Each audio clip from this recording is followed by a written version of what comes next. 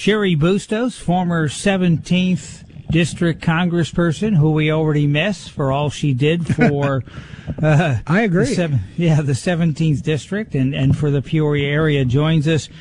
Cheri, I lean center right. I'm not affiliated with any party, but I'm embarrassed what's going on at the State of the Union. Marjorie Taylor Greene, as I said earlier, looked like some of the spoiled brats I grew up with near Naperville, and her parents would vouch for her. I'm like, and then, it started a ways back, Nancy Pelosi ripping up the State of the Union behind Donald Trump. When you came in, was it that bad? Had it already started? No, it was not that bad. And if you look back to people who came in 10 years before I did, they said it wasn't as bad when they came in as it was when I went in. And so it's almost like you can look from one decade to the next, and the state of play and the decorum in Washington, D.C., and particularly on the House floor and in the U.S. Capitol just keeps getting worse and worse, and that's not good.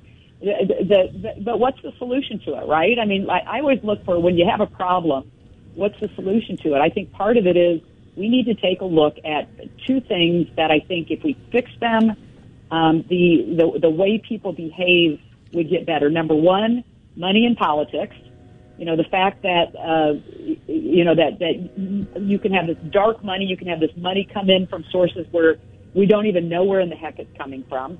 That is not good, because if money's coming in, believe me, it's coming in for an agenda.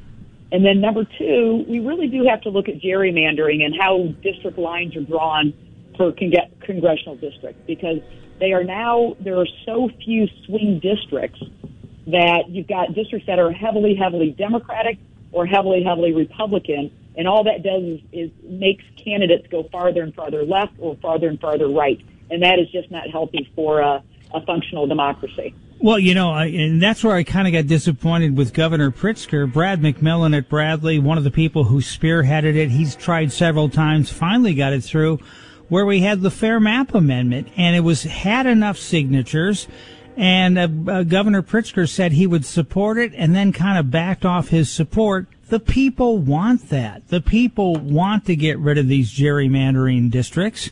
And I don't know why the politicians don't want to give up their power. Both sides. But when are they going to listen to the people? Well, but we can, as people, as Illinois residents, and for that matter, residents of any state in our nation, that's within their control. We have referenda that we can pass petitions. They require a lot of signatures. It's a heavy lift. It's a high bar to be able to get these referenda on the ballot, but we can do that. And then it takes a huge PR campaign, and then you got to get people to support it. And there's going to be lies that are told on all sides.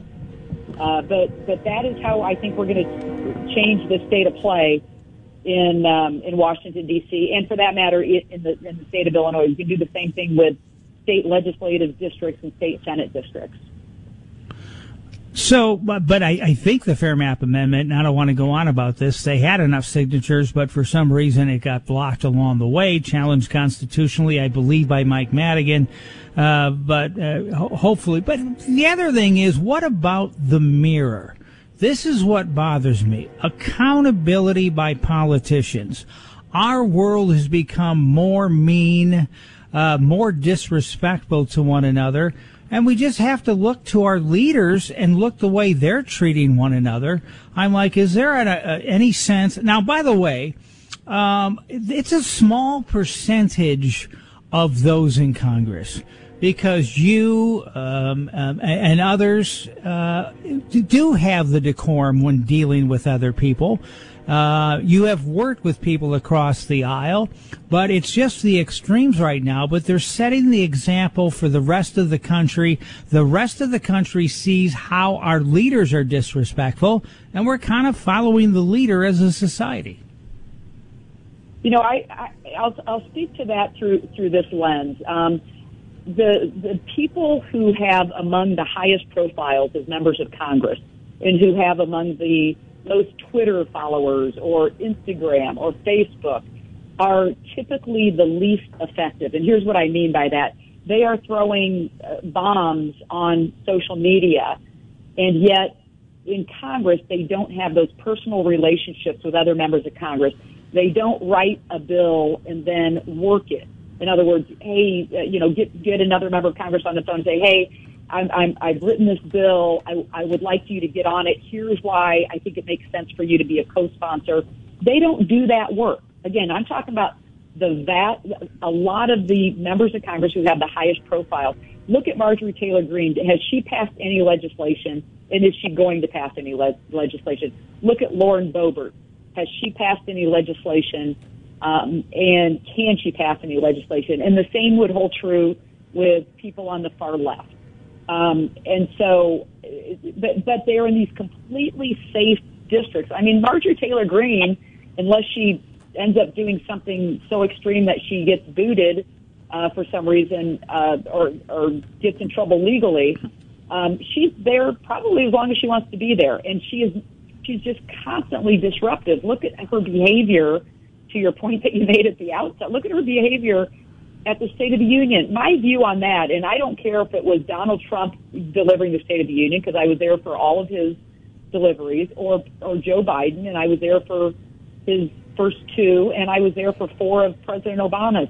I can't imagine booing or hissing or yelling at any of them, because for God's sake, they are the President of the United States, and you show respect because of that the position that they hold.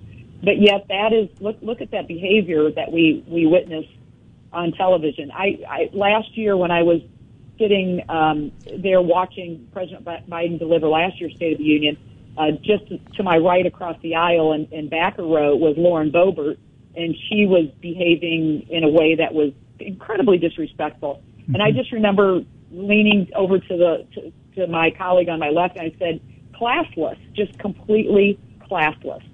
And that is my view, but I certainly wouldn't yell out at Lauren Boebert, hey, Lauren, you're classless, because you know what, it's just not what you do. So there's. But does anybody talk to these people and say, look, Kevin McCarthy, if he's the speaker, well, he did warn even them. Nancy Pelosi, just kind of sit with them privately and just go, look, just be cool, because they played into Joe Biden, to me, and he opened the door, and all that booing and hissing made it so that Social Security and Medicare are now off the table of budget cuts. Off the table. Yeah, I mean, they really played into his hand, right?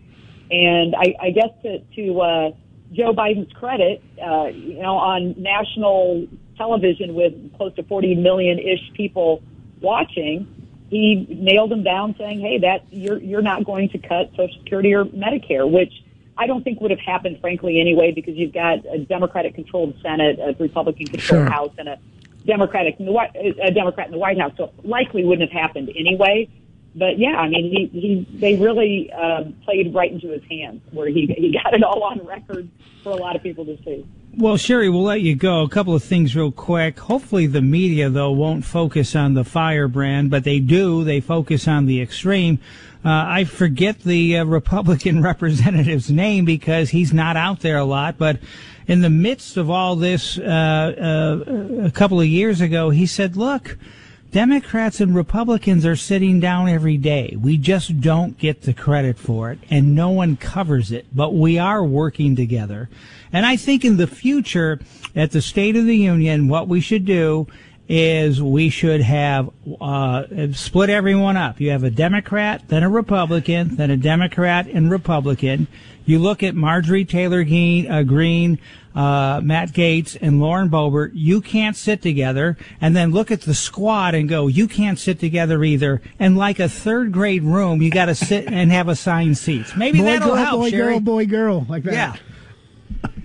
Yeah, well, we actually did that. I can't remember which year. I was a member of something called the Problem Solvers Caucus, and we pushed that. Hey, find a Republican that you can sit by and sit on the opposite side of where you typically sit. And we did that. I don't know what difference it made, but to the point you made earlier, if you look at the moderate Democrats and the moderate Republicans, or what I like to say reasonable, because even moderates has taken on some, different meaning. But I like to just say the reasonable members of the Democratic caucus and the Republican conference. And we do talk every day. When I was in Congress, we had good relationships. There was almost every bill I ever introduced in my decade in Congress, I had a Republican co-sponsor on day one. And I did that for a reason, because whether Democrats were in the majority or the minority, you always had to get enough votes on the other side of the aisle if you actually wanted to pass a bill.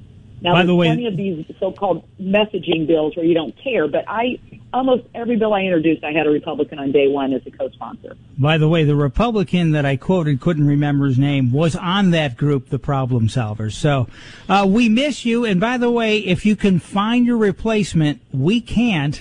Make sure he gets a hold of us, would you?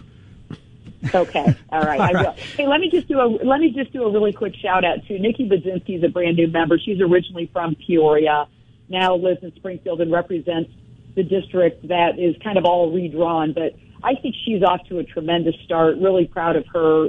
She got on the Ag Committee, as did Eric Sorensen. We now have 4 Illinoisans who are in Congress on the Ag Committee, and I think that's good when we're going into writing this 2023 Farm Bill. Mm-hmm. In my new line of work, we're going to set up an agricultural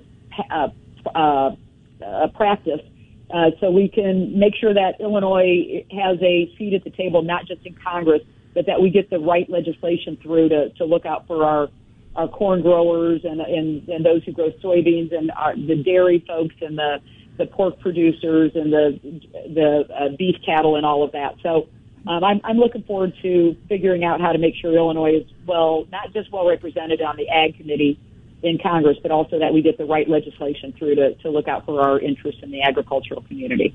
Well, I'm glad you're still involved. Thanks for talking to us. That's Cheri Bustos.